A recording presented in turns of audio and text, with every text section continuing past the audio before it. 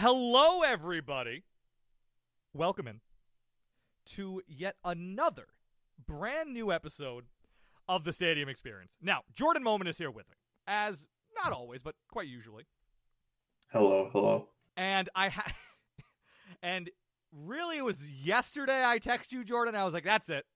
So much has happened in the last, let alone the last 6 months. Celtics didn't blow it in the Capital, lowercase b, blew it in the finals. Don't need to get into that. Patriots offseason, don't need to get into that.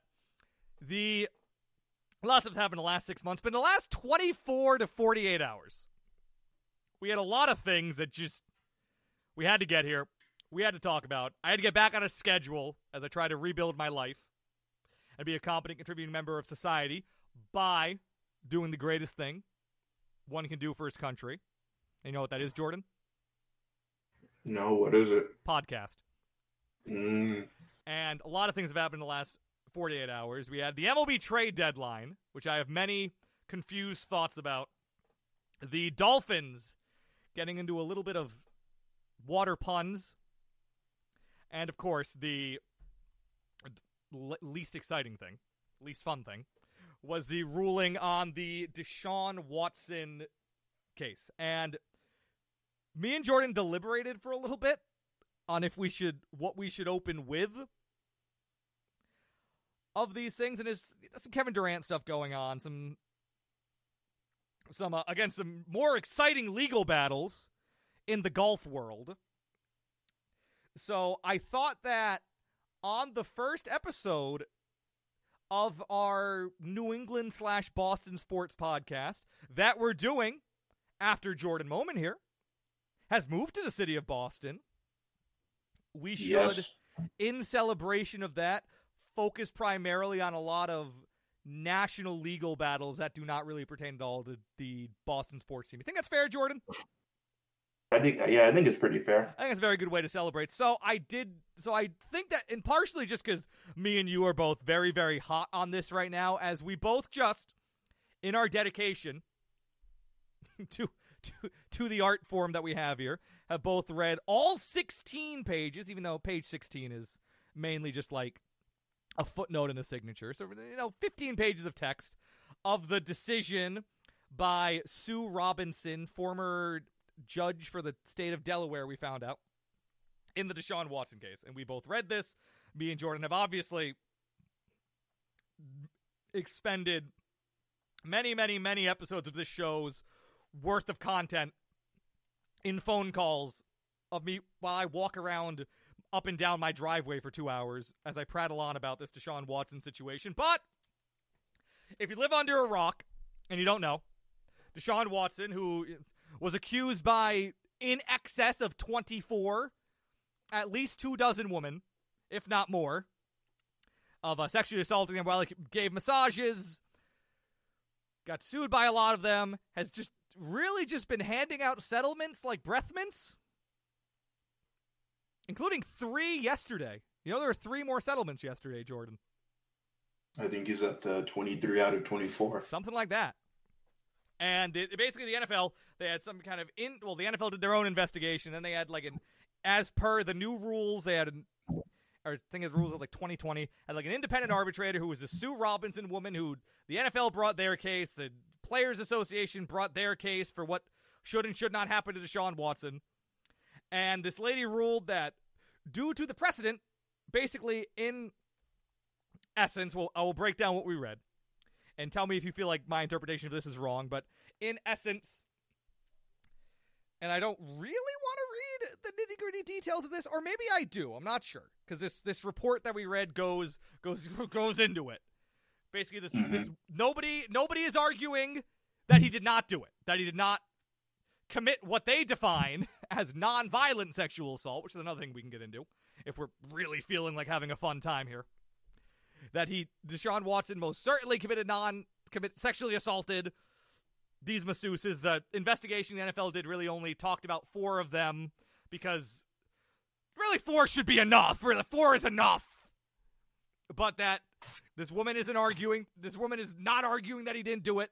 The NFLPA doesn't deny that he did it. That he did everything that they're claiming he did, that he hit up these masseuse, really what it says, literally that he would just go every day, not every day, but all the time, which is always finding a new masseuse, didn't care if they were a professional masseuse or not, was just DMing people on just DMing these women on Instagram, telling them that he needed a massage, going in, just putting a small towel over his private areas, and just sitting there, and then, once they got going, he would just... How would you describe it, Jordan? You give it a description. So there were multiple examples of his conduct during the massages mentioned. He just said he would put on a very small towel, what has been described as one of like the little Gatorade towels that they tuck into their belt during the games to keep like a rag, really. A towel is like a rag that you walk around with in the back of your pocket with. Yeah. Towel is kind of too strong of a word. Towelette. Talked about towelette. Yes, is like you get at a restaurant after eating a plate of ribs. But they talked about him only focusing on massaging more sort of erogenous areas, inner thighs, calves, abs. Which even that. The thing is, I don't mean to take it away from you, but just even that, the woman acknowledges DMing masseuses on Instagram. Fine, whatever. That's a thing. They take clients that way, so that's whatever. Asking them almost every time only to massage like his glutes, lower back, leg area, because I guess Deshaun Watson Deshaun Watson, whose entire job involves, I would say, use of his shoulder, but I guess his shoulders just never get sore. Apparently. Man's shoulders just are fluid. But she's like, but nobody is arguing that he didn't do it. He didn't, that he was forcing, somehow not defined as non-violently, but that these women would turn him over, he'd move the towel away, and he'd be excited, we'll say. Mm-hmm. And that it was not, these women were traumatized by it, these women didn't like it, none of these women ever wanted to take him as a client again. And that he did it. But, as we read deeper into the report, which is just to clarify it, like the NFLPA, the NFL, the Sue Robinson woman, nobody is claiming that he did not do what he's been accused of. They're all like, might as well be in lockstep about that at this point. Or at least if anybody, well, except for Deshaun Watson. I mean, Deshaun Watson and his camp are denying everything vehemently. I guess I'll say that. But the NFL, the NFLPA, everybody, it's been declared that he did it. And they believe that he did it. Like, that the NFL provided enough proof on everything that they've accused him of. That he did sexual assault, that his conduct detrimental to the lead, that his conduct that would hurt somebody else. Everything. I don't want to get too deep into the minutia, but I feel like we need to break this down a little bit. If anything, because me and Jordan spent the time reading it. So, we got to get something out of it. I think that's fair. I don't read 15 pages for nothing. Yeah, definitely. But they did it. But this woman's argument, because again, it's the way it works is at the NFL they get an independent person, like some sort of judge, which this woman is literally a judge, just to I don't want to say preside, but preside over it. They bring the case, and she comes up with a punishment, basically like that's pertinent to the NFL's the precedent the NFL sent with its own policy, and all that, like just within pretending that the NFL is a legal system, which is really what the crux of a lot of this. Really is what a lot of this is at the crux at. But this woman declares basically that he did it, definitely did it, at least for 4 women, and that the NFL, again, allegedly, at least is putting it out there, the image that the league itself, Goodell and the boys, pushing for a year-long suspension, fines, all that. And the NFLPA really saying none, but this woman came out and basically, and again, correct me if I'm wrong about this, but declares that based on the precedent that the league has set, and really mostly all the other cases of conduct detrimental to the league that pertain to sexual assault or domestic violence or, all the litany of times the NFL has been wrong on this issue over the last, I don't know, really ever. But, if you want to go back to, Ray Rice is really when I feel like this really started being a dialogue. You want to go all the way back to 2014 when that happened, by the way. That, based on the precedent established in all those cases, 6 games is about what the norm is. Which is frustrating on a lot of levels, I'd say. Jordan, would you not agree with that? I definitely would. And it's really frustrating because, and this is kind of what I was saying before we sat down and read this entire report, because I hadn't seen the entire report, and I found it 5 minutes before we were supposed to start recording. So me and Jordan then just did here and read through the whole report and probably did a better podcast than we're about to do now. But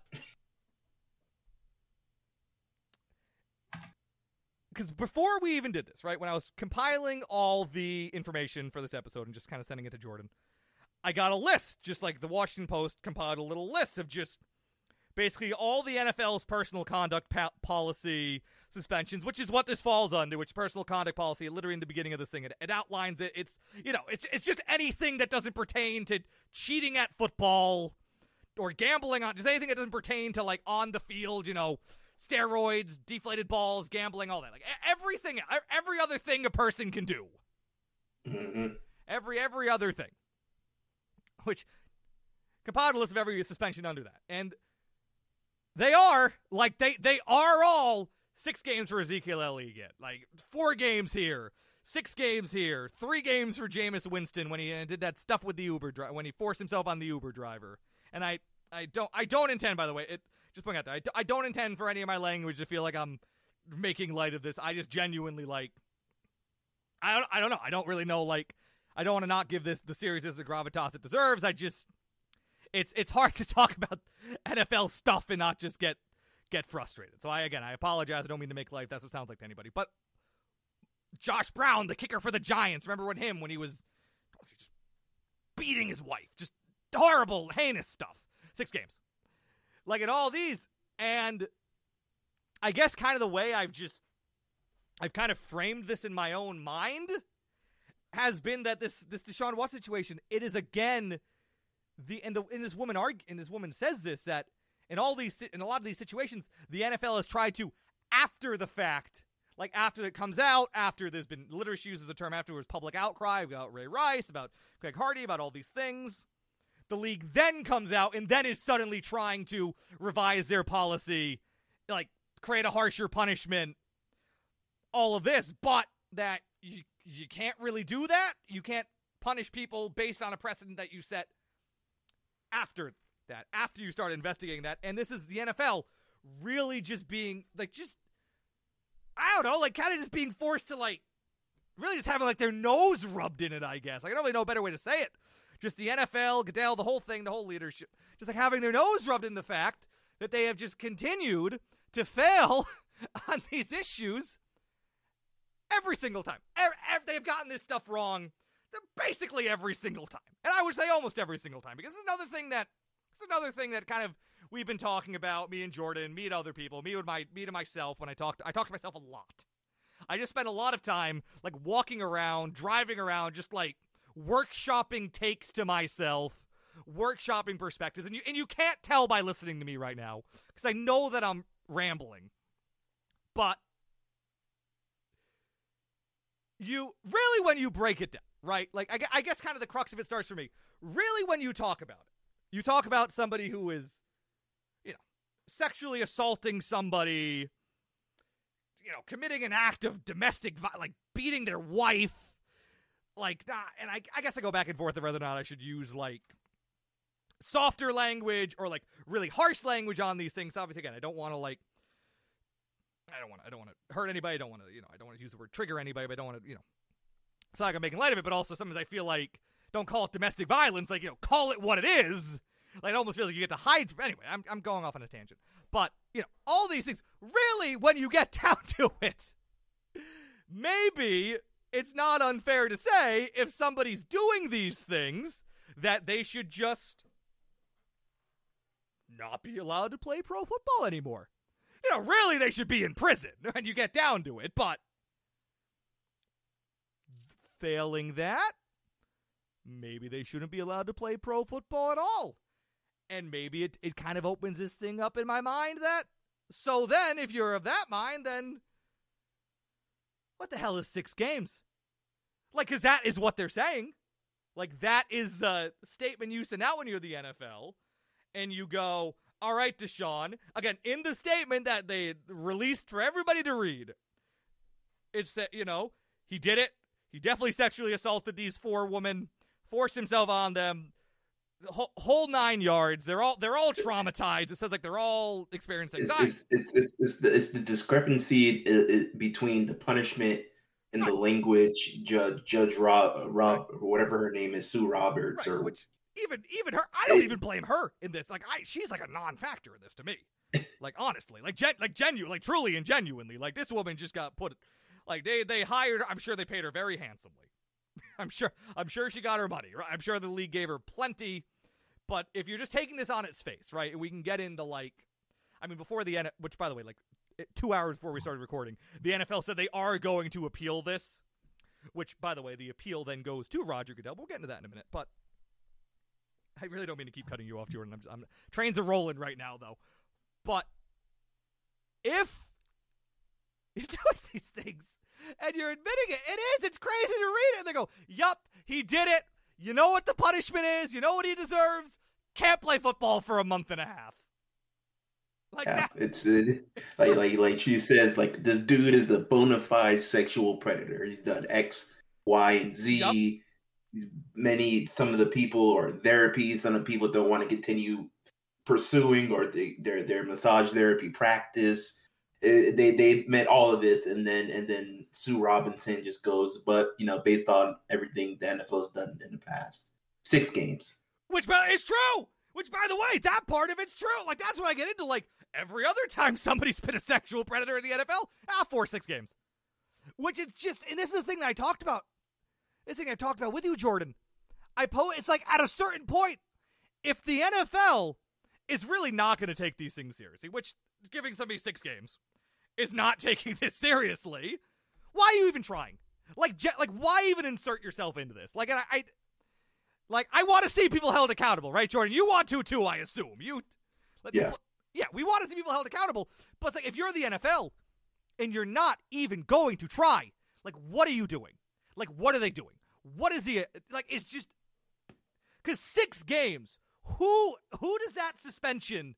Who does this punishment Who looks at that and is that's good? It's either, Jordan, you're with me, you're with you, you're with plenty of people who think that you think he did it. At the very least, in the 4 cases that the NFL brought up, let alone the 20 other ones, which they all follow the same pattern, apparently. So I have no reason to believe if he did it in the first 4, he didn't do it in the other 20. Him and the hand towel that's seen it all. But if you think he did it, you're well, what the? Should be in jail. None of it's a criminal trial because nobody pressed charges, but they're all civil trials. But still, you're should be in jail, let alone not really able to play football ever. Or you're in the camp with the NFLPA or you're just the NFL, or just the NFLPA. I believe is probably just trying to.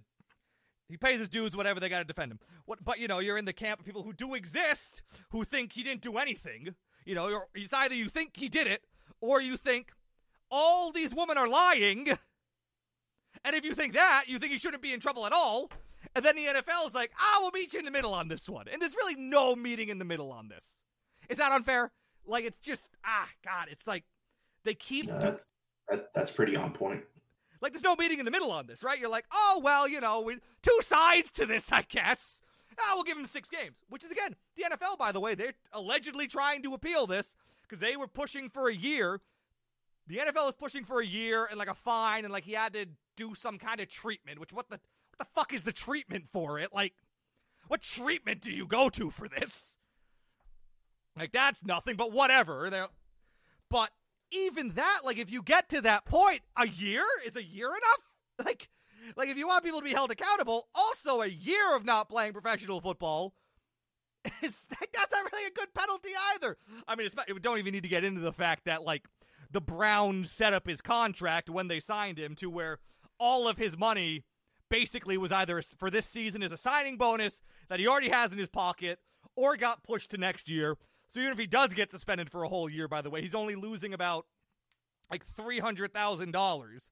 It's not even like he's losing 1/5 of, you know, the biggest contract in NFL history that the dude got. It's like, what are we doing?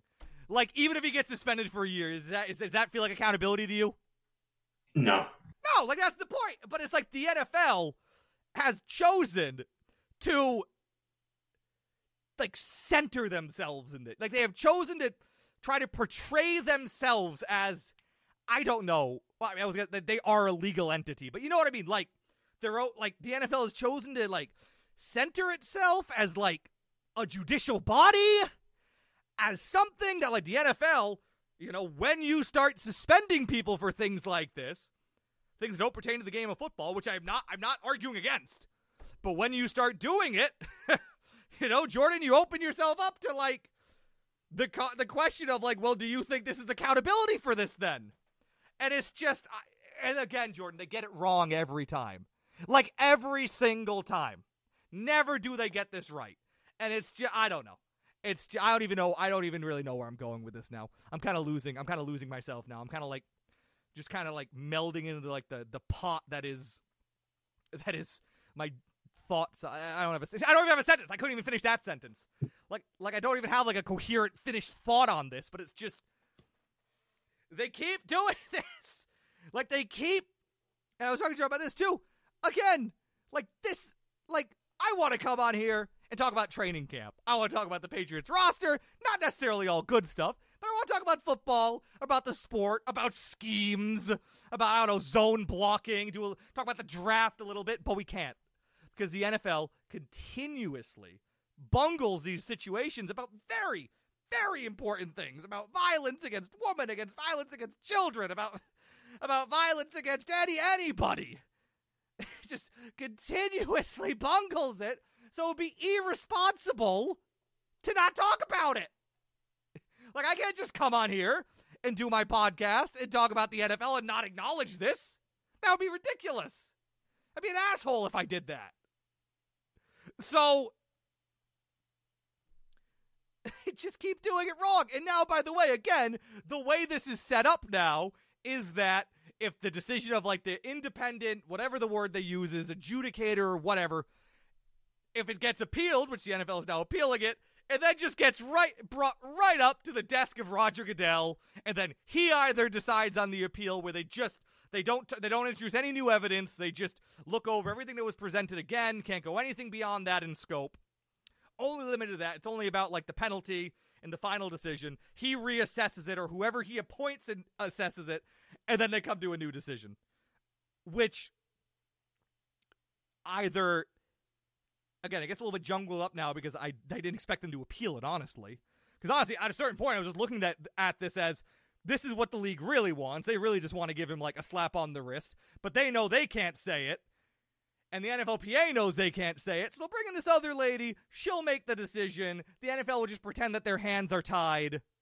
And then we just march merrily on, I guess. And then late October, you turn on a Browns game and, oh, there's Deshaun Watson running out there and slinging the ball around and collecting his money. And you probably don't see him on, like, a Tostitos commercial anytime soon. But, oh, God, you know, he's got the most money anybody's ever made for playing football. So what do you know? I think he's probably sleeping okay at night. So, just, I don't know, maybe now they do give him a year. But even then, like, I don't know, like, maybe this woman was told to only give him a slap on the wrist so, like, Goodell could come in from on high and be like, no, it's a year. We take this seriously. But even if he does that, like, does the NFLPA sue, or does, you know, Deshaun Watson's team sue? Because again, Deshaun Watson, their team, they deny that any of this happened. The report keeps saying that, like, everybody's in agreement except for Deshaun Watson. Him and his people are saying he did none of this. Like, do they sue? Like, do they go back to another judge who then looks at it and goes, oh, well, Goodell, like the precedent is that you only give people like a month for this usually. So like, are we stuck in like, and by the way, we went a full, let's applaud ourselves. We went a full 25 minutes without saying this word. But do we have another Deflategate? And it just goes up to like the Supreme Court, and we just have to talk about this for a year. Oh my God! Like and this is annoying for me. By the way, I cannot imagine. By the way, if you were somebody who has been sexually assaulted, who has trauma from that, who just you just have to continuously see like things that are very personal to you, very traumatized to you, very painful to you, just used as like a discourse fodder for stupid sports podcasts, which is exactly what we're doing. But then oh my God, you know what I'm saying, Jordan? Say something. Passing the baton to you. I need to like light a cigarette or something. Jesus. I mean, I guess also, moving beyond this, you get into the deeper nature of crime and punishment and what is rehabilitation, what does it mean to actually move on and change and progress as a person, and whether or not people, they do something wrong, are they always going to be this person that did this wrong thing, or can they grow and can they change? But I at least from the evidence we've been presented and what Sue Robinson says in her report, that Deshaun Watson did this, there's no doubt, there's no question that he didn't do this, that he's assaulted and harassed these women, that he shows no remorse to it, that literally everybody on planet Earth but him and the people around him say that he's done it.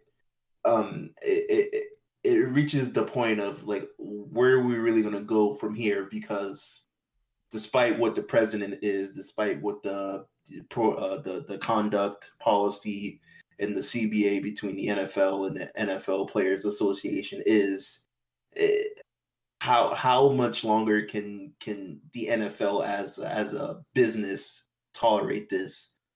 How much money are they going to lose when they're just letting a serial sexual assaulter just play on one of the to be fair, I think it'd be fair to call the Browns one of the more exciting, better teams, especially in the conference that they're playing in. Fine. Yeah, fine. They'll be good. They'll be good. He's really good. Like, they'll be fine. But it's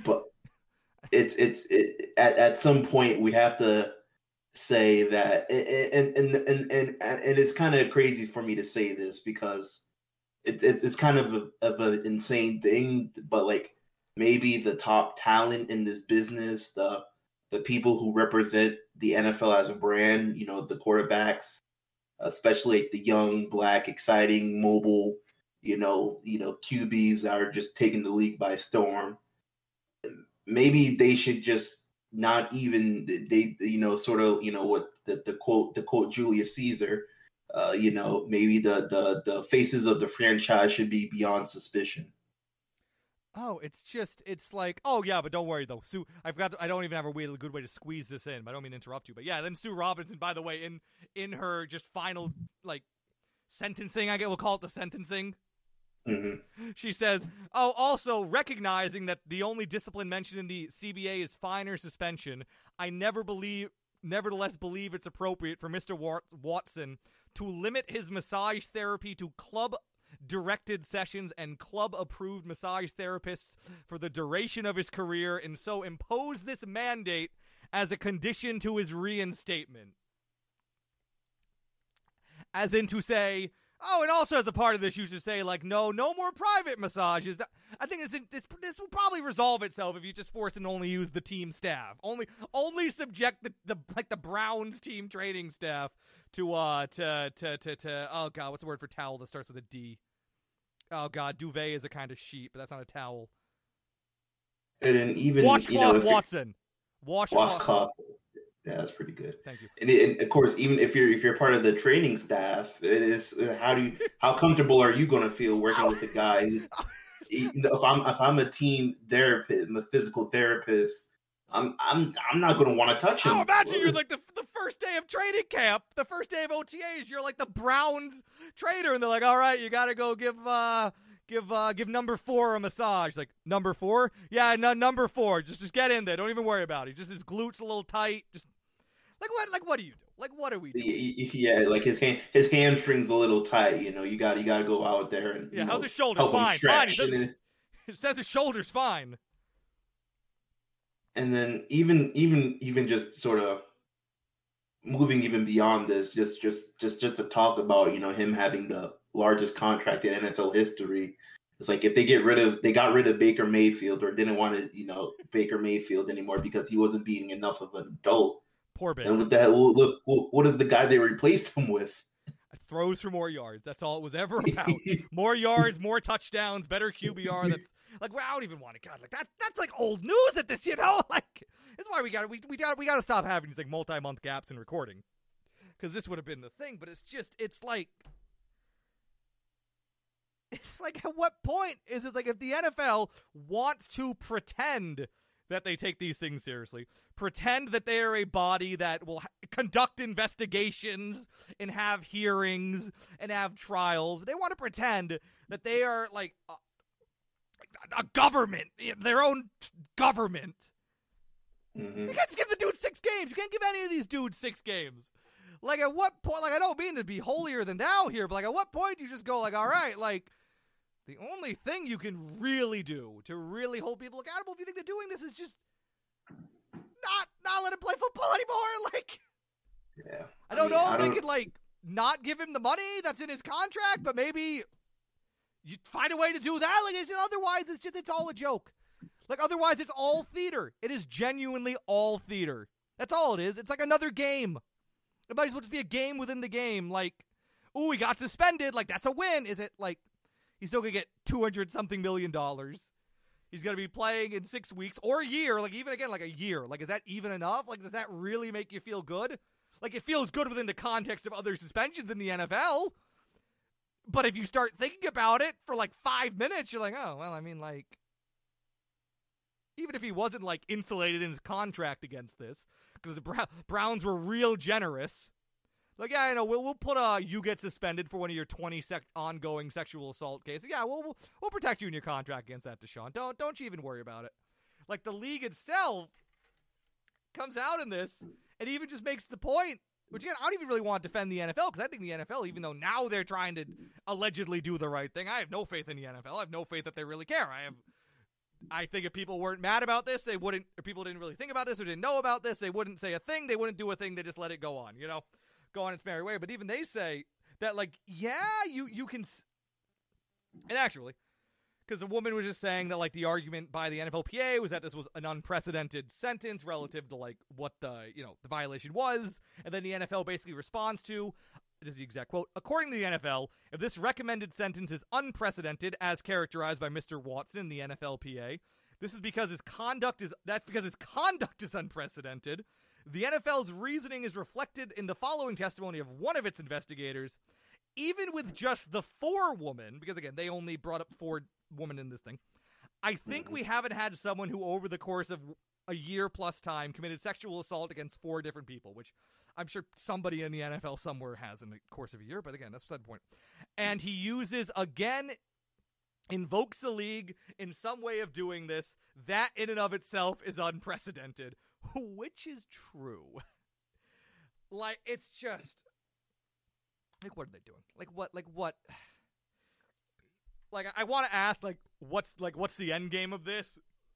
And the end game of this is that Deshaun Watson comes out of the tunnel at some point and plays NFL football and collects all of his money. And that's just kind of it, but I guess, I mean, regardless of how this thing ends up with Deshaun, if the NFL is really serious, they have to like revise their policy. That's what I'm saying. Yeah, like at they this have point, to. Like in this moment, to me, anything less than like, all right, we got caught with our pants down on this. We haven't been harsh enough on this. That if you do it, you're banned. No more. You can't be in the NFL anymore. If you're going around sexually assaulting men, women, anybody, can't do that. Can't beat your wife. You can't beat your kid. Like, you do any of it, no more NFL for you. No more. We can't throw you in jail. We can't do that. But we've been saying we take this seriously for a long time. Any more we do that, you can't do it. And I mean, and I understand they literally can't just do that tomorrow. This would have to be in the CBA, and they'd have to make like, because this is why it won't happen. This is why it would never happen. Because, everything in the conduct policy is put in the CBA, And it's like it's all spelled out when they negotiate it. They'd have to negotiate it. They'd have to go to the NFLPA. They'd have to give something up is what would happen because the NFLPA wouldn't just let them do it. They wouldn't just let them do it because they should, really. But, again, they're the union. Their job is to protect the players. Giving the league unilateral power to ban more players, I guess, doesn't fall under something you want if you're a union. Whatever. They have to give something up. But they're asking them to do so little. Right, but again, they would. Little. Well, let me finish, though. The NFLPA would push back or at least say, okay, if you give us this, if we give you this, you got to give us something, whether that's more money, something, anything, more roster spots for anything, and the NFL won't do it because they won't want to give anything up. They just want to posture and act like they care. The second if they're okay, but you got to give players 0.5% of the revenue more. And then, or you gotta up the pension, or you gotta do just something, something that you trade because you're doing a CBA, and the NFLPA gets hosed constantly in these CBA negotiations. So they're gonna want to get something, and then the NFL probably won't want to give it up. That's just how do you think I'm wrong in saying that? I think if they okay, you can't have that, but it'll cost you. Do you ever think the NFL would actually pony up whatever that would be? I mean, I don't think so, but maybe they give them something symbolic, I don't know, they give them 58 roster spots. Oh, that would be something. That's money. Yeah. That's the point. That's money out of, that would be money out of the pocket of players, though, because then everybody's will just end up making less. They'd have to give them more. But yeah, I just don't think they would. I don't have faith. I hope they prove me wrong. I hope if they're listening in the league office, which I'm sure they are right now, in the podcast listening division, hello. If you do it, you proving me wrong. But other than that, it's just, I'm getting to a point where it's why even bother? If you're not going to give real, meaningful, lasting consequences to these things, why even involve yourself? Why embroil the world in this discourse? Why drag us all down in this, drag us all into demanding accountability just to basically do nothing? Really, again, I've gotten to a point where it's anything beyond, Deshaun Watson not being able to ever play football again, it's nothing. It's nothing. It's a slap on the wrist. And you shouldn't get a slap on the wrist for sexually assaulting 24 women. And then, once again, it's not the one case where, he was getting a massage and he started feeling himself and, things got lost in transition. Oh, he did this 23 other times. Oh, and the woman even says that. And Judge Robinson, she even says that. She's it's normal to hit the guy. It's normal to, go through Instagram. It's normal to want your lower half massaged. Obviously, I've had plenty of work done on my hamstrings. Obviously, she's it's even normal to get a while it's happening. Very normal. Happens to everybody.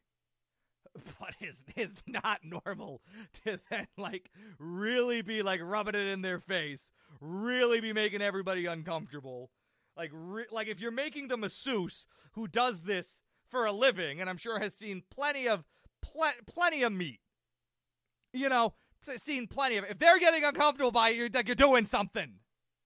If every masseuse you ever have then comes out was didn't like it, made me uncomfortable, then you never go back to them ever, even one time. Not one of these. We had 60 masseuses in a 15-month period, which again, I don't even know if that's a high number. Sounds like a high number, but maybe it's not. I don't have information tracking how many different massage therapists professional athletes use in a year. I don't have that information in front of me. I don't have that report from the National Bureau of Massage. I don't see why you would need more than one. It sounds like a lot, right? Why would you want more than one? I don't know. But if you never go back to a single one of them never wants you to come back. By the way, again, this report says he was not hitting up well-known, established massage therapy. He was just some of these women he was going. By the way, all woman. Every one of these was a woman, as far as I could tell. No dudes in there. No dudes getting mixed up in there. But some of these women he was going to weren't even licensed. He's I'm Deshaun Watson. I'm a professional athlete. My body is the instrument with which I make my living. If anything goes wrong with my body, I'm missing out on millions of dollars.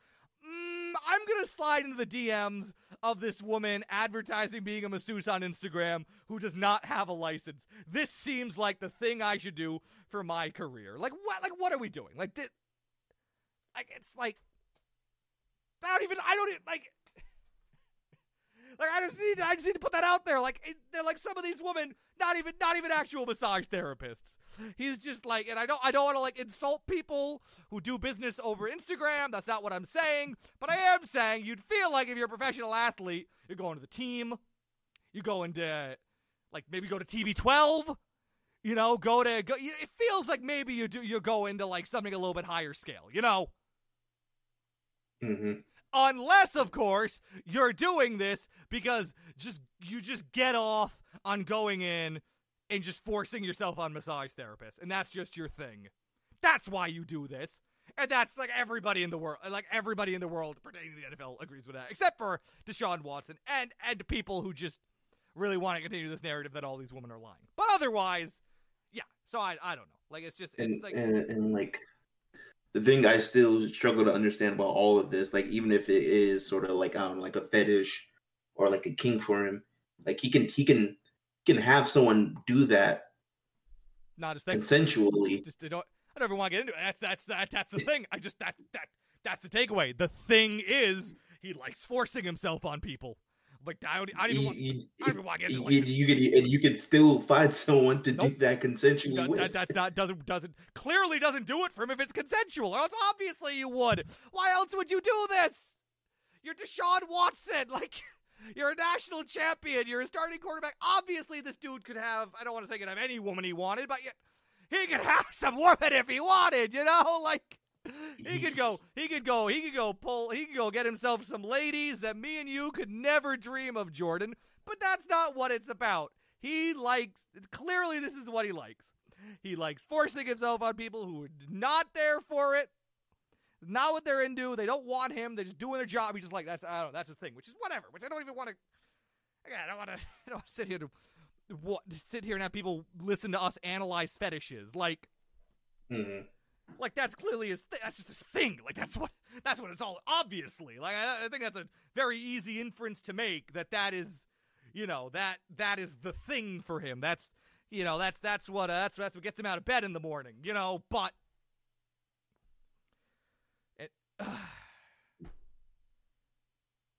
so yeah, it's like just I don't know. Like I kind of want to move on from this, but yeah, just like my conclusive, like my line, I'm drawing my line in the sand. You know, I always love to talk about, like, I would like to draw my line in the sand so I could be consistent on something. At this point, it's like, I don't even care what happens with this, because I know it's not going to be enough. I know it. The NFL did be enforced to reckon. I hope, ideally, if the NFL really cares, this is them being, which they don't, but this is them being forced to reckon with, like, just a decade of mismanaging this type of situation. And just being forced to deal with the precedent that's set. Like, at this point, like, now if the NFL does not start like, seriously pushing for, like, serious, like, not playing football anymore, consequences for this kind of thing, like, it's not enough. Like, it'll just not be enough. To me. How do you feel any differently, Jordan? Like, this. I mean, yeah, but, I mean, if they're actually serious about this, that they want to protect the integrity of the NFL as a business and their talent, and to like actually promote a more inclusive viewership or fan base or whatever buzzwords they want to use, this can't happen again. And Deshaun Watson, you are a nasty dude. Like, Deshaun Watson's 25, but what's for the next 12 years? He'll turn on the TV, Sunday Night Football. Oh, there he is. There's Deshaun Watson again. Like, oh, there he goes. He's got the little towel in his back pocket. I wonder where that one's seen. Like, oh my God. I guess. Yeah. Even worse than him are the people who thinks he did thinks he did nothing wrong. Oh, but I mean, they're enabled. Like, I don't even care about them. I don't even care about that. That I don't even care about. Like, oh God, what are we doing? Like, like, it's just, this isn't gonna be the last time we talk about this, because again, if the league gives him a year, he'll sue. This will go up to a court. We'll have another decision to read, and another decision to read, and another decision to read. And they'll get like a stay on the suspension and like halfway through the year. And they'll get to come back. And then we'll have to serve it later. It'll just be... We've gone through this. We've gone through this about much sillier things. And just... Oh, my God. Oh, it sucks. I hate it. Browns really thought they were going to pull a fast one. They probably are. They're going to get the player at some point. They're going to get the Deshaun Watson, who is a very talented, very good football player that they would not have otherwise been able to obtain under any other circumstances, because under no other circumstance is a 25-year-old quarterback of this caliber becoming available. And they just, they're going to have to do some reckoning with their training staff, but Baker's out there in Carolina now. My one caveat to all of this, my one extremely selfish caveat to this, is I did really want to see Deshaun versus Baker week 1, and I just wanted to see Baker Mayfield, who I profess to be a fan of, just absolutely light the Browns up, like somehow finagle it where like Deshaun Watson is suspended in perpetuity, except for week 1 of this season. So I'm not even going to get that. He's going to come back in October, apparently. But I don't even get that. So again, hopefully Baker lights them up and the Browns lose by 50. The Browns, who up till now I've been a fan of, loved watching their moves. I really enjoyed the rebuild. Ruined it. Made it bad. Don't even want to get into it. I don't want to sit here and talk about. Like, it feels icky. Like, I feel icky even bringing that stuff up, Jordan. Like, I hate it that we're having an NFL discussion. I feel icky talking about, like, actual football stuff. But, like, they forced me into this. Like, I started, I'm like, I feel gross even talking about it. Like, I want to see the game. Like, fuck me. I suck. But it's just, God. Okay, that's enough. That's enough of that. I'm ripping off the Band-Aid. So anyway, another take that kind of falls apart a little bit that I had ready to go with them deciding to appeal it to themselves, which again is just very funny, honestly. Like, that in and of itself is kind of comedy. But yesterday, about 24 hours after the Deshaun Watson thing came up, the NFL, it so happened to be the time that they reported and handed down a discipline to the Miami Dolphins for a wide variety of things pertaining to tampering, potential tanking, and all sorts of stuff, which I, again, yesterday went, okay, well, it was crafty move by the NFL. Everybody's talking about Deshaun Watson. It's a bad look. We'll just drop. They were holding. Like, it's obvious they didn't decide this yesterday. They knew when the ruling was coming out. They had this in their back pocket. Just dropped it on us. It is kind of distracting. It is kind of a fascinating little thing, which, again, that take falls apart a little bit, but, it did distract us while they decided to. But basically, what has happened is, in part, because I don't know if it's completely because of the Brian Flores allegations that the Dolphin, that Stephen Ross, the owner, was trying to make him meet with nameless quarterback, or was paying him to tank. But the Dolphins got investigated a bunch, and they got fined their first-round pick next year, a third-round pick in 2024, which, by the way, I looked into it. None of these were picks that they traded to the Chiefs for Tyreek Hill. I looked into that because that was my first thought. I didn't remember. None of these would go into the Chiefs. But the owner is suspended, actually, until about week 7. So him and Deshaun can be buddies, I guess. Him and Deshaun can hang out for 6 weeks. And then, the owner got fined, whatever. He's suspended for 6 months. He's, off of league voting councils indefinitely, whatever. But the stuff that they were doing is very interesting. So the first thing is, if you haven't heard about this, that they came out and said, we looked into the, what Flores said, that the owner was, offering him, what was it, $100,000 per game that they lost in 2019. I believe it was 2019. Every game they lost, he'd pay him money. They were trying to tank, which whatever. Every teams tank, right? That doesn't even bug me. That's whatever. But the league said, nope, they weren't doing that, or there's not enough evidence to that. Which, by the way, I told you about this. They got popped for a bunch of other stuff. But, Jordan, let me read you the statement from the owner, Stephen Ross, that came out immediately after. This was his statement after, again, they got popped for tampering. A lot of tampering. Dude got suspended, lost a first-round pick, got fined $500,000. Now, Jordan, let me see if this reads like the statement of somebody who got popped for all those things. The independent investigation cleared our organization on any issues relating to tanking and all of Brian Flores' other allegations. As I have said all along, these allegations were false, malicious, and defamatory, and this issue is now put to rest. With regards to tampering, I strongly disagree with the conclusion in the punishment. However, I will accept the outcome because the most important thing is that there will be no distractions for our team as we begin an exciting and winning season. I will not allow anything to get in the way of that.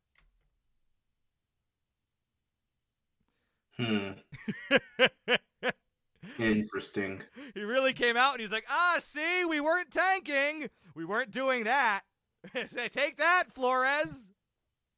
Take that, Brian. But anyway, we actually will do some New England stuff. The TLDR is that the Dolphins were having impermissible communications with one Mr. Thomas Brady in 2019, and were contacting him as early as August of 2019, which, just to refresh your memory, if you're like me in the last 2-3 years, are a weird blob where it's very hard to parse out when certain things happened. Very difficult. August of 2019 was the training camp going into Brady's last season with the Patriots. So the Dolphins were talking to him as soon as them, and apparently were in touch with him throughout the season. And then also, again, we're talking to him after he retired with the Bucks, trying to get him to either be an executive or maybe become a limited partner with the Dolphins or maybe even come back and play. Like, they were trying to offer him an ownership stake in the team, and then it didn't work out. Maybe they just didn't give him a good enough deal. We theorized about this a little bit. He didn't really want to come back for the Bucks, but the Bucks wouldn't let him out of his contract, and instead they, gave him firing Arians or whatever. All these things have been rumors, and it's very nice to see them, substantiated. Because if you remember, when Flores' allegations originally came out and the contents of the lawsuit came out, he said that the owner was trying to have him have a secret meeting with a quarterback, did not name him, who was under contract, and that he was coming in on his yacht in the dead of the night in the fog of the ocean, have a meeting, and Flores was like, no, this is tampering, I'm out of here. And we kind of joked, maybe it was Brady. Turns out it was Brady. Which to anybody, me included, who thought, in 2019, it seems like Brady has one foot out the door here. Jordan, does it seem like Brady maybe had one foot out the door? It appears that he had one foot out the door. Which I can't even blame. Which none of this makes me feel anything negative about Brady, by the way. I want to put that out. Brady had the the Patriots would not give him a contract that he wanted. They kept drafting quarterbacks. We've talked about this a million times, right? How the Patriots clearly mishandled the Brady thing, wouldn't give him what he wanted. That's why he left. So you can't even blame him if you're like Brady and you ask for a contract extension, a very reasonable contract extension. The team says no, and you're like, I gotta start looking into other things. And you did. I don't know why the Dolphins. Maybe dude just really likes Florida. He does seem to have an affinity for Florida. Dude this is true. Like Florida, But maybe that's why he missed OTAs his last season. Brady just took Brady hopped in the yacht, turned off any kind of navigational equipment, made sure nobody could track him, yachted himself right down there to Florida for a little secret rendezvous with Stephen Ross. Nobody the wiser, came in under the fog of the night. Who's to say? But and also they were apparently they're also talking to Sean Payton a lot, which also was a thing people were rumoring about. But yeah, apparently they were talking to Sean Payton when they shouldn't have been talking to Sean Payton, and New Orleans wouldn't let them talk to him. And then he retired, and then they tried to talk to him again, and they wouldn't let him because they probably knew. So yeah, and then again the report, which is very funny, it's only about 3 pages, goes into just how they weren't tanking and how there's no proof of that, and how in fairness, Like they beat the Patriots at the end of 2019, if you remember. Remember, 2019 was quite like last season, a season where the Patriots just looked like the best team in the league for the first 3/4 and then fell apart entirely for no real perceivable reason, and then lost really badly in the wild card round, which is what they've done 2 of the last 3 years, and I can't really explain it. But it's happened. But they took a break. They took a break 2 years ago and just were bad all year with Cam Newton, but besides the point. Yeah, so I just, for anybody who still is like the last holdout of like there were no problems between the Patriots and Brady or any of it, and he just left on good terms. There's another if like you're one of the people who still trumpets that, Jordan, which they still exist, by the way, believe it or not. I think Tom Brady left on good terms. I don't know what you're talking about. It really seems that way. He was just having like a casual, secret, in international waters rendezvous with Stephen Ross. Brian Flores just jumped off the side, just swam away. Didn't want to be complicit. So shout out to Brian Flores. This a W for him.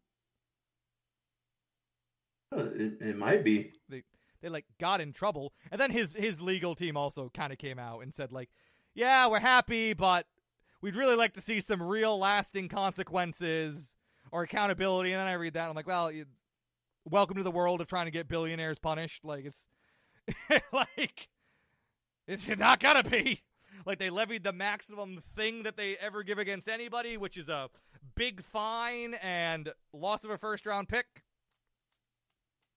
So, which they have 2 first round picks, so it's not like it doesn't really matter. But it matters. It's like it's it's a finger wag against, hey, don't do it. Every now and then, all these leagues, the NBA especially, they can't punish everybody for tampering all the time because everybody's tampering all the time.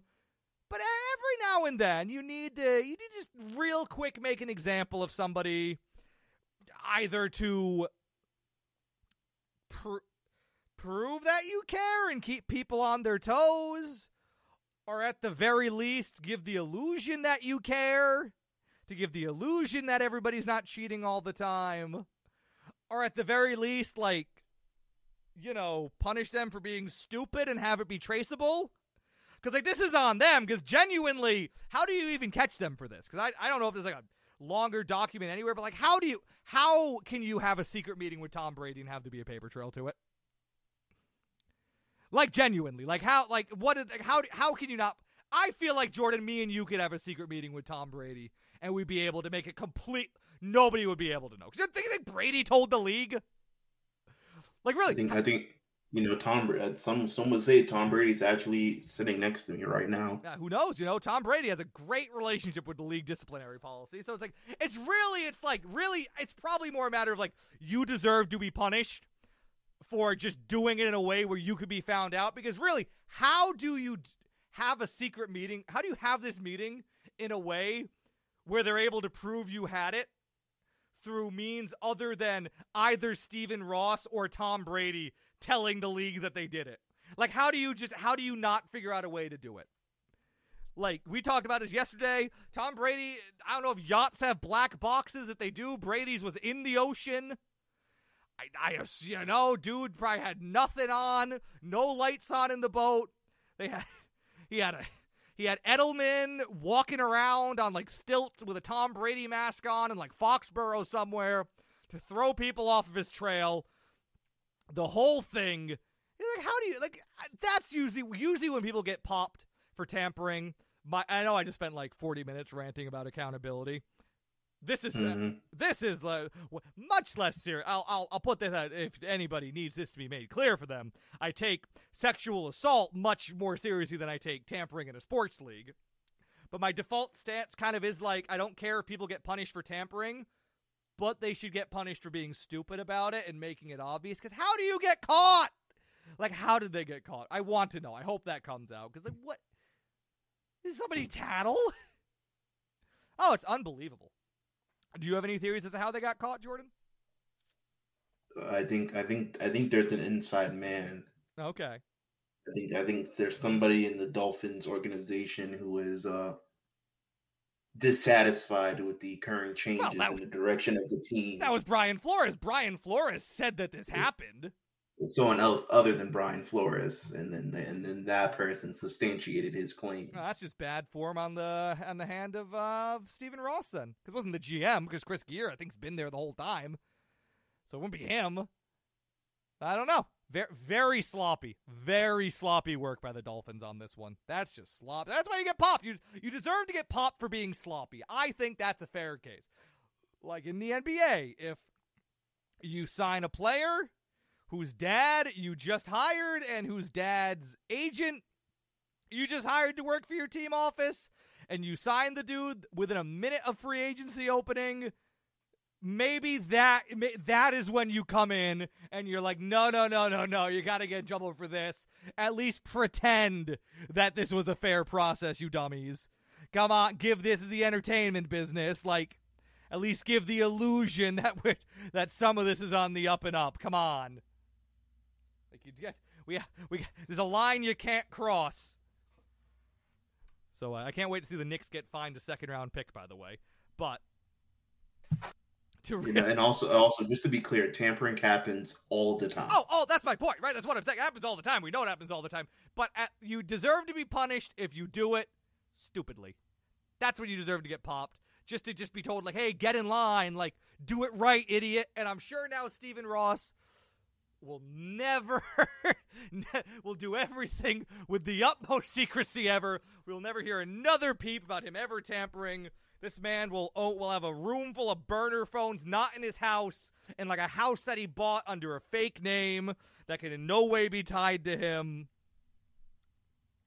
He'll buy like a lodge under the name like Reven Sauce. We'll have all his secret meetings with all these players. And that'll be that. Because, again, you can't have this out if you're the league, you know? Because now if you're a Chiefs fan, you're like, oh, it's kind of weird that Tyreek Hill demanded a trade all of a sudden. Well, Stephen Ross tampering with him. Like, you can't have it, but that's the point. That's why you need to be like, hey, idiots, do whatever you want. We know you do. Like, the league is just the owners. Like, we say the league like it's a separate entity from the owners, but it's not. Like, the league office is just, you know, the dudes that all these owners hire to oversee their product, basically. They're like, hey, all of us, we got to be smarter. Like, when they have the big round table owners meeting that I picture happening at a really, really long, round, football-shaped boardroom table. Definitely football-shaped. And they kind of like argue who has to like sit at like the point. Maybe they want to sit at the point. I think Jerry Jones sits at one point, and then everybody else fights to see who sits at the other. Wait, see, I'm saying, would you want to sit at the point? I feel like the point would be uncomfortable because it's not like it's not like a rectangle where it's like a nice seat, you know. At the end, it's like kind of pointy, kind of digging to your side. You'd think. Like I get like the authority, but you also have like no space to put down like a folder on that. I think you'd want to be at the point. Maybe like the middle of the football, like kind of like the peak of the arc. So it's like which lace do you want to be at? Because there's laces painted on the table. Oh, absolutely. Oh, yeah. No, you want to have a lace seat. Oh, yeah, you don't want to have a point seat. You want to have a lace seat. Don't want to be on like the non-lace side. I don't know. Exactly. Questions for the league office screening person listening to this. Please send me a photo. I want to know what the seating dynamic. Like again, do they put like the lesser owners at the points or really far away from the points? Because it's obviously a hierarchy to it. Like is it like Mara's, Jerry Jones, Kraft's, like the Rooneys? Like they get like where are they sitting? Like where are like the prime seats versus where like. I can't think of the other owners, but like the lesser owners, because there are lesser owners. Anyway, so, you know, like Brady could have been a lesser owner of the Dolphins. He could have. Because they were trying to offer him a stake in the team to go alongside like his like $300 million Fox broadcasting deal. You know, God. By the way, Jordan, almost forgot to bring this up. It's Brady's birthday today, as of us recording this, on August 3rd. I believe I'm going to post this tomorrow, but it's Brady's birthday today. He's 45 years old. He did it. He got to the mountain. He said he'd do it. And even though he is washed up, he's still the best player in the league. Man made it to the summit, and now he's just going to keep going. But even though Tom Brady is cooked, some will claim he is cooked. He's just still the best quarterback in the league. But do you believe me? He's cooked. Jordan has to die. Jordan's on that hill, and he's not. His corpse is still lying upon it. It's an honorable. Even the Husker Tom Brady threw for 5,000 yards last season, but he's cooked. All right, don't question it. He retired, got offered an ownership stake in the Dolphins. Bucks wouldn't let him take it, is what I assume it was. Because again, I thought this. I was reading rumors about this, and I believed them before it was substantiated by the league that it was happening. So now I'm emboldened, Jordan. Any rumor I buy into, I think is right, and I think I'm right to think I'm right. Like I fully buy into my theory that like Brady only came back to the Bucks on the condition like they let him fire the coach. I don't think he liked Bruce Arians. I'm all in on it. I'm emboldened. I keep being emboldened. I keep being vindicated. Every little Patriots alleged conspiracy keeps turning out to be right, because who could have known when Brady was being interviewed by Jim Nantz and went, yeah, I'm the saddest 8-0 quarterback there's ever been. Maybe you could read into that and go, I think Brady's upset with some stuff right now. People are like, no, he's just kidding. No, come on, he loves N'Keal. He's loving it. Come on, he loves going out there and throwing to N'Keal Harry and whoever else was on the Patriots that year.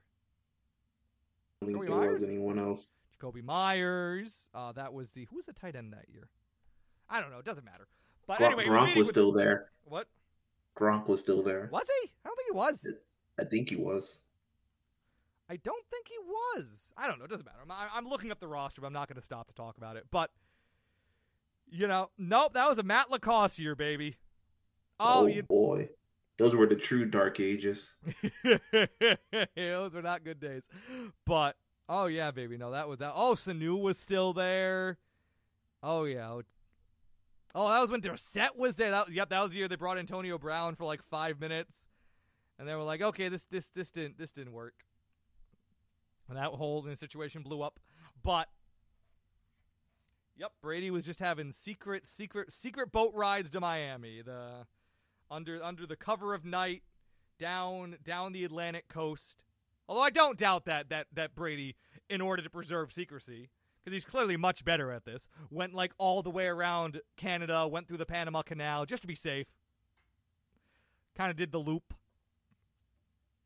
Maybe went to California, visited his parents, got on like an unmarked like fishing vessel. Again, got brought out through San Fran, went through the canal. Like something. I'm sure Brady was very discreet. I'm Mr. Smash's phone Brady. I'm sure he was, I'm sure he was very discreet. But, yep, dude really was done with the Patriots by 2019. My God. Dude was like, I'm not coming to OTAs. I'm not playing with N'Keal Harry and Matt LaCosse. Like, what are we doing here? I hate this. Why don't you give me like the Drew Brees contract? I asked for 2 years, $50 million. You gave me incentives. Like what? Stop it. I think the Dolphins were like, we'll give you $10 million with incentives that can reach 20. I'm sure that's what Stephen Ross was offering him at the secret boat meeting. But, yes, that's that. So, Dolphins got punished, and I think I tweeted this out last night on my Twitter, at Jake R. Elmsley, that I believe Brady is the first player in league history to be at the center of 2 teams losing a first-round draft pick. Yeah, Tom, he's really manipulating things. He's the Palpatine of the NFL. Tom makes an impact anywhere he goes. Or you can prescribe to the theory that Belichick intentionally knew about all of this and set it in motion the second he texted the wrong Brian. Congratulate Brian Daboll on being the head coach. Who knows? I'm choosing to buy into that. I'm choosing to think that Belichick did this all intentionally, knew that the Dolphins were doing some not legal things and decided to incent Brian Flores to rally against them. After he'd been fired, or after he had stepped down, however it went down, I don't exactly remember. I'm choosing, Jordan, to believe that Belichick did it intentionally, in part because that's funny. in part because it makes, suddenly I'm back on board. I think they made a lot of good offseason moves. Jabril Peppers is going to be an underrated stud for them. Ronnie Perkins, Josh Uche, Anthony Simons, Connor McGovern. They're filling these holes in the front seven. They've been gearing up the last couple years. Belichick's right. Patricia and Joe Judge. They're gonna really run the offense. I'm back on board, Jordan. I'm coming back on board. If Belichick still was capable of this level of Machiavellian sabotage, I'm back on board. I believe he still got it, Jordan. He hasn't lost his edge. His quarterback was having secret meetings behind his back, but he still got his edge. He's still sharp as ever. So I've chosen to buy in. You have anything else on this Dolphins thing? Von Miller's going to smoke all of them. It's possible. It's quite possible. Cole Strange is going to have his hands full. But it's okay. They put Trent Brown back on the left side. That's going to be the difference. But in all seriousness, though, boy, Tua better take the best step any quarterback has ever taken, because he is the next one to go. Oh! They're giving Tua. Oh, you want to talk about the Dolphins? Oh yeah, no, this is it. Like this is it for the Dolphins. Like they tried. They're giving Tua every tool. They brought in an offensive coach. They got him. They got him Tyreek Hill. Like they franchised Mike Gesicki. They tried to get him some old linemen. Like they signed Teron Armstead to like the biggest contract ever. They got Connor Williams. I forgot about that. Oh yeah, no, they're giving him the tools.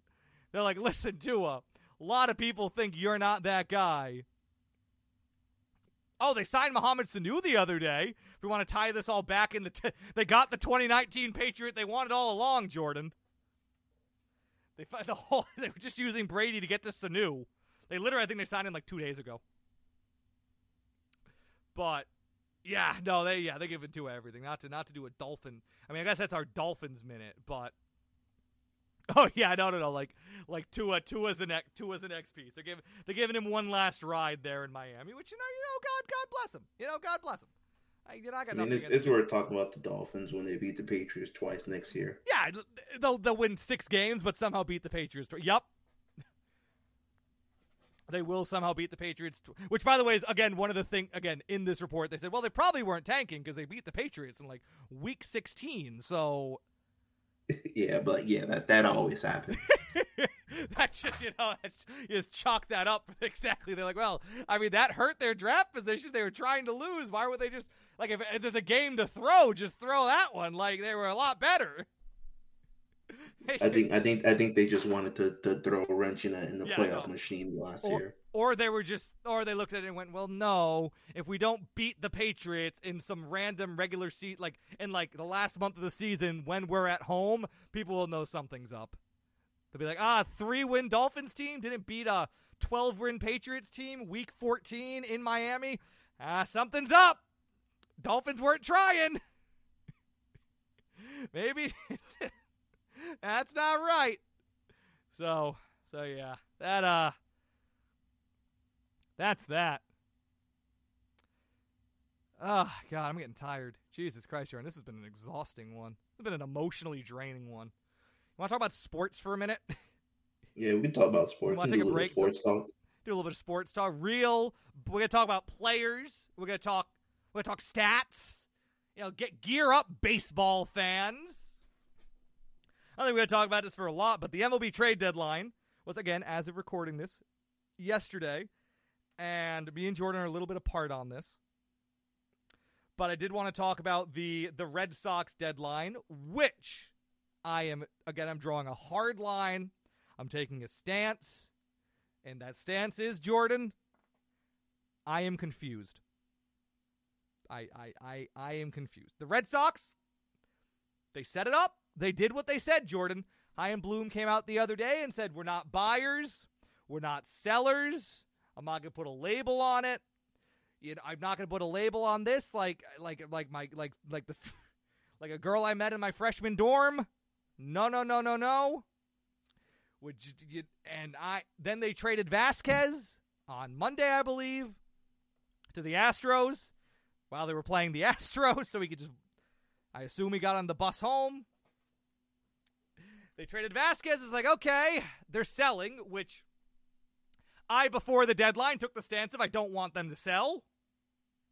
I didn't necessarily want to see the Red Sox buy either. I don't think the team has been good enough to deserve that, like expanding assets, or at least like serious assets to invest in this team. But I don't want to see them bottom out, though, like just based on what they were, 10 months ago, where they were 2 games away from the World Series. Like, I'm at least willing to let them play this out, this group, in part because I guess I kind of fear that whatever hopes you have of re-signing Xander Bogaerts, which really whatever hopes they have of trying to I'm pretending that the Red Sox couldn't just do it if they just decided to pony up the money, but pretend for a minute. Whatever hopes you have of signing Bogaerts or Devers, maybe those go down if you tank, and I just don't think whatever you're getting by trading away, like some of your ancillary pieces, is worth that. So I just say play it out. I would have been happy with it. My deadline wish list for the Red Sox was do nothing. I'm like, if they do nothing, thumbs up. Then they traded Christian Vasquez. And it's like, okay, that's not what I wanted to see. That's one of your better players this season. His deal's almost done. Also, Christian Vasquez is 32. Did you know that? I knew he was old. I didn't know he was 32. I thought he was like 29. Oh, I know. Oh, he's 31. Excuse me. He turns 32 in 2 weeks from now. No, it'll be 17 days from now. August 21st. He is a certified 90s kid. But wow. I know. But I'm like, okay, I guess this is what they're doing. I don't like it. I mean, they got a fine haul for him. If we even want to talk about it, they got the Astros number 12 and number 21 prospect for Christian Vasquez. They got this gag me talking about prospects too much, but they got I'm trying to find the names. I had them pulled up. Why do I even make these? But I swear to God I had this pulled up. Here it is. They got Emmanuel Valdez, who's like a utility guy, plays a bunch of positions, whatever, and they got Wilyer Abreu. And they're both pretty good prospects. I don't know, they both hit pretty good. They both got some flexibility, got some pop at the plate. Bloom came out and said these kids are certified hitters or certified batters. They're lefties, Jordan. Need some lefties in the lineup. Oh boy. You need some lefties in the lineup. But whatever. I'm not going to quibble over the haul because I don't care. Right? I don't have time to quibble over I should have gotten a better. That feels fine. Christian Vasquez, you got 2 dudes who are top 30 prospects in your system for 3 months of Christian Vasquez. That makes sense. I don't want them to do it though. I don't doubt Chaim Bloom's ability to get value in these trades. Oh man loves value, Jordan. Man loves value more than winning, I think. But that's besides. So they did that, and it's okay. Don't like it. Still hope they don't sell the whole farm here, or it should be not the farm. The farm in this case not meaning the literal baseball farm, but instead this case meaning the players who are not in the baseball farm isn't on the actual team. If you follow my turn of phrase. But they didn't. And then the next day, they, true to their word, then turned around and traded for Tommy Pham, who passionate about both about fantasy football and being a productive major league outfielder. That veteran journeyman coming from the Cincinnati Reds. Which they desperately need help in the outfield, Jordan. Mm-hmm. He played today. How'd he do? Oh, let's see how he did. I love baseball. I love how baseball you can trade a guy tomorrow and he can play today. You really don't see that in any other sport. You love to see it, but he started in left field today. He had 1 hit. Did they move Verdugo to center? Let's see. Duran was still in center. That's good. God. Verdugo was in right field. Anyway, that's why they're going nowhere fast, Jake. Because of that right there. Anyway, Tommy Pham, he's not an everyday major leaguer, but they need help in the outfield. Maybe to get Duran out of the out. Well, problem is though, if Duran gets out, they're just bringing in Jackie Bradley, which is apparently better. But The Red Sox right field is currently give me the Red Sox. Besides Verdugo, I believe their outfielders are hitting combined .212, and Tommy Pham on the season has been batting .238, which is better. So I'm like, okay, that's weird. And they traded like nothing for him. I mean, it was cash considerations or a player to be named later, which is I'll break this down, Jordan. I'll break down some real baseball speak from me, a real baseball mind. Cash considerations or a player to be named later translates to just take him. You're gonna have him. Yeah. We don't want him. Literally, we agreed to the trade. Let us know what you're giving us later. Like, yeah, they'll take like some AA guys in like October. Yeah, whatever. Like baseball's the only sport where you trade somebody, and then what you're actually trading gets decided after the fact. But anyway, so they got him. So I'm like, okay, like that's a good little move. Like that's giving up nothing. You're adding to the team, and then far more significantly, when the Juan Soto trade broke, which was another thing yesterday, again, like last 2 days have been the three major things we've talked about. You had Deshaun Watson, Dolphins thing, and the whole trade deadline, really, for the MLB, which again, is a crazy couple days for sports, but basically when they made the Juan Soto trade, Eric Hosmer was included to go to the Nationals, but he had like a limited no trade clause. We could list 10 teams. So the Nationals were one of those teams because why would you want to go to the Nationals if you're Eric Hosmer? So the Padres basically had to really, really quickly like turn around and they ended up like sending Luke Voit alongside, like a billion prospects to the Nationals. And then they just, at this point, I guess they ticked them off. They had to get rid of him. So Eric Hosmer got sent to the Red Sox for literally like nothing. I want to double check again, like just to make sure. But, I remember now. And then the Red Sox they sent the Red Sox Eric Hosmer to two prospects who aren't really anything. Like the two prospects they sent are both like 22 and they're still in like AA. They're not much. They're not anything. And then the Red Sox sent back Jay Groom, who was their first round pick in 2016. He's had Tommy John's like 17 times, and just it has not panned out. Not much of a prospect either. And then the Padres also, listen to this. This is the number 8. Basically, Eric Hosmer was supposed to be making like $15 million a year every year, I believe. Like supposed to be making like real money. Like he was on a real contract. He still has 4 years left on his deal, counting this season. Next 3 years was only slated to make about $13 million the next 3 years. But the Padres, the Red Sox for the next 3 seasons will only be paying him about $700,000. The Padres are eating $43 million of that contract. So the Red Sox, finally, after a season of Franchi Cordero and Bobby Dahlback combining for the most errors at first base in the league, including Franchi Cordero had 3 in one game the other night. Just terrible. Red Sox, both of them cannot hit. The Red Sox save for very, very briefly finding salvation last season when they brought in Schwarber for a little bit, who's also not a first baseman. The Red Sox have a competent first baseman. Hosmer has not lived up to his contract the last couple years since he went to the Padres, but they brought in, they have a dude who can field.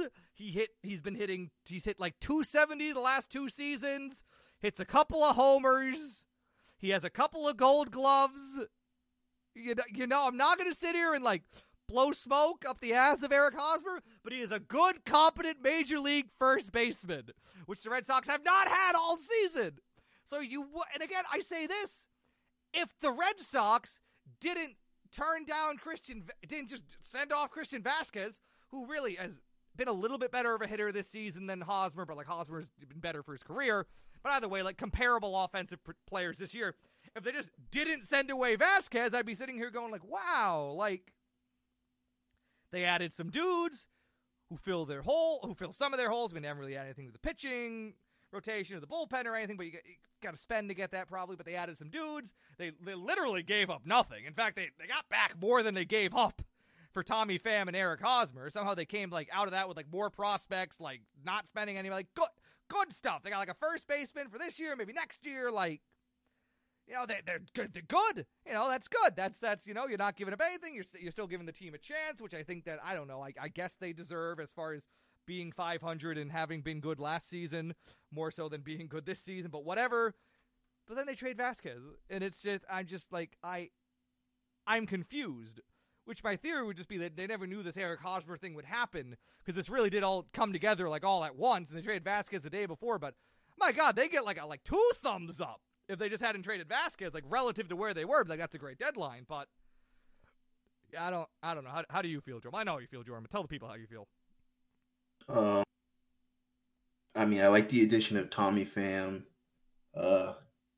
I guess having more solid hitting and fielding, you know, and your infielders is always a good thing. Yeah, having chances are their placement they'll get up to the plate a couple of times, so you definitely want the offensive production there. Yes, having a first baseman who's good at, because again, it's not like the Red Sox had either poor fielding or poor hitting at first base.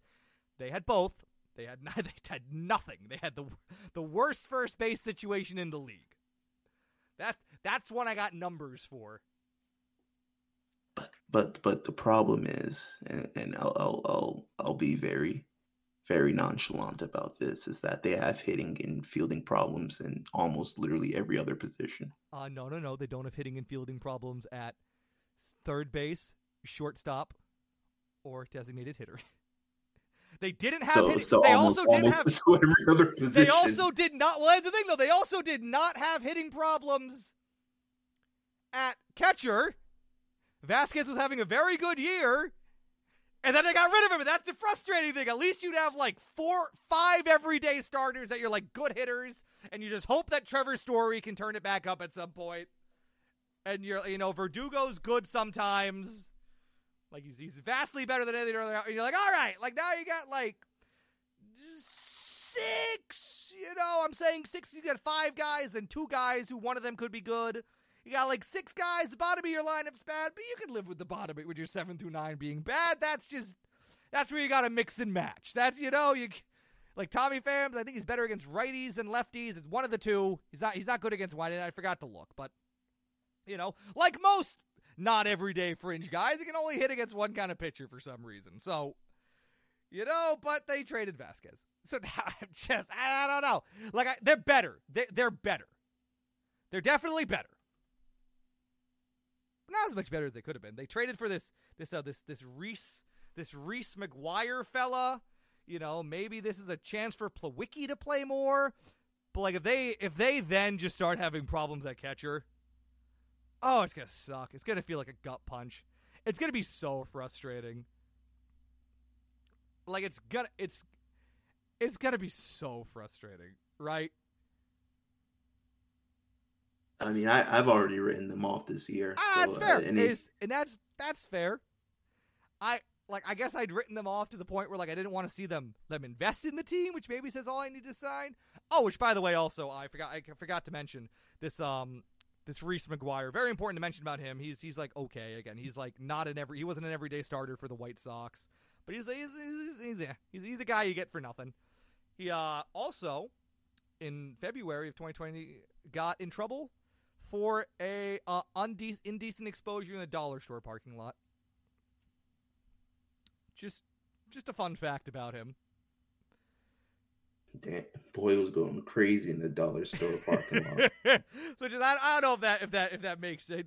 Maybe we shouldn't make jokes about that after the way we started the show, but just to put it out there about him, just kind of letting you know what he bats. He bats .225. He has 0 home runs on the season, and sometimes he just likes to whip it out in the dollar store parking lot. Well, what are you gonna do?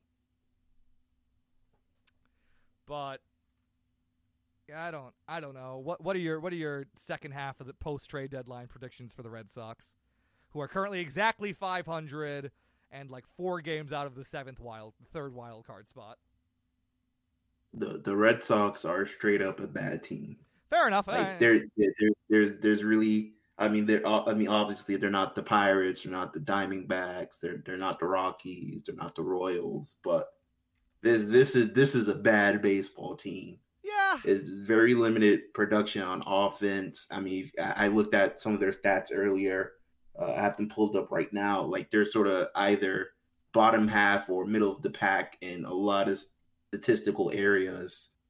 They're like, in terms of like errors, they're like tied for fifth at 63. 10 of which coming from first base. 10 of which coming from first base. This isn't a good baseball team. Through and through, from the hitting to fielding to really pitching. So it's a team that kind of lacks any type of core, any type of excitement, any type of identity. Like, I don't know who the Boston Red Sox are. They're just some dudes. Yeah, I am. Who lose 28-3 to the Blue Jays. Yeah, I would like to put the disclaimer out that Jordan's negativity is at least in part influenced by the fact that he was actually live and in person at the 28-3 stomping of them by the Toronto Blue Jays. So just disclaimer, that has certainly traumatized him in a clinical sense, and he should be seeking help. I was in fact broken.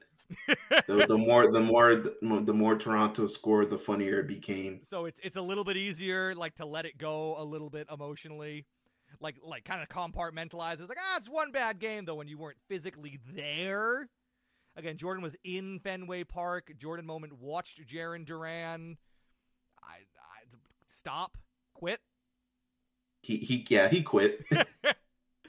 But I was hoping he'd also be going back down to Worcester. French Cordero's in Worcester.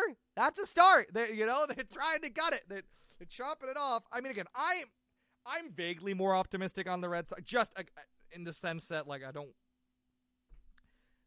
I think that they have talent. I think that they have players that could be playing better, and the sport of baseball is a game of teams heating up at the right time, and that they could potentially, especially if they kept Vasquez, I'd feel better, but they could come, Chris Sale could come back and could be good, and some of the pitching that's the ultimate copium. Could come back a little bit. I'm just it's enough ifs that, again, I was not willing to invest, which says, I think, as much as it needs to say, but I was not I don't want them to pack it in for the season. I want them to play out the season. Which that's a high compliment, Jordan. Like, hey, you guys are good enough. I want you to keep trying. Don't want you to get any help. But go out there and keep giving it a whirl. So those are my it's a team that provokes no confidence at literally all levels of the organization. Now, that being said, if they turn around and re-sign Devers and Bogarts, I'll at least be on board that they have a plan that I can endorse. But other than that, any final thoughts on anything we've talked about today, Jordan? I mean, the Red Sox, they maybe it's an off year. Maybe they'll make some signings, move some guy around this offseason, but I can't see them beating any of the top teams in any of the top AL conferences in a 5 or 7 game series. I can't see it. Fair enough. Any other final thoughts on anything else? Anything in general? Anything you want to say to people? Bills Mafia. The time is upon us. The favorites, the league favorites. Are they? Yeah. Well, in some circles, it's them and the Rams again. But it's time, Jake. They're coming. Oh yeah, Bills are the favorite. Look at that. Wow, good for them. Look at them go. Anyway, which also you are so wrong about Josh Allen. Joe, that we talk about that every day. That is my worst. That is my worst draft analysis of my life. I don't even want to get into that right now. What I do want to get into is telling you, the people, that we're on Spotify, we're on SoundCloud, we're on iTunes. Follow me on Twitter at Jake R. Elmsley.